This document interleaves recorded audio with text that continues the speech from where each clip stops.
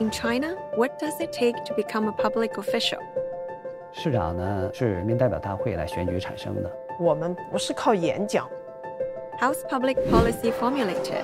瓷器店里抓老鼠，不要简单的一刀切，就是要一届接着一届干，就是少折腾。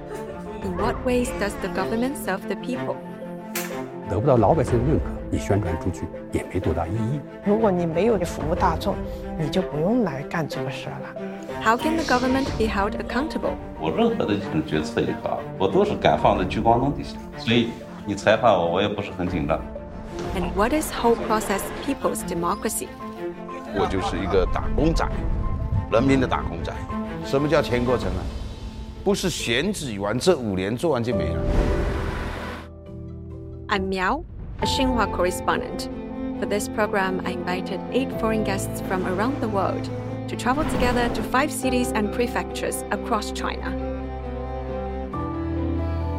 It's the first time I've sat down with a government official and talked about how they got to their position. I think it's probably new to a lot of Chinese people too. We get up close and personal with the mayors and go behind the scenes of their working lives.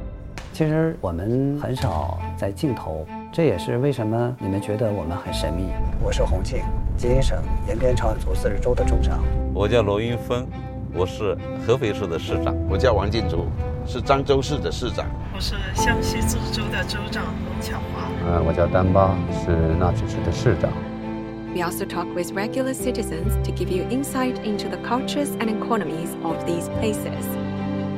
虽然是疫情来了，但有困难大家一起担着。现在政府什么修路啊，还有填自来水啊，我们就特别高兴了。When I was younger, I was very sort of missionary-like, thinking we need to spread Western-style democracy around the world.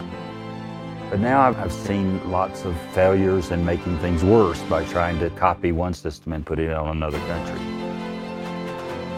We'd like to explore with you, through the stories of Chinese officials and their governance, just how the concept of democracy in China differs from that of the West, and how it has been put into practice.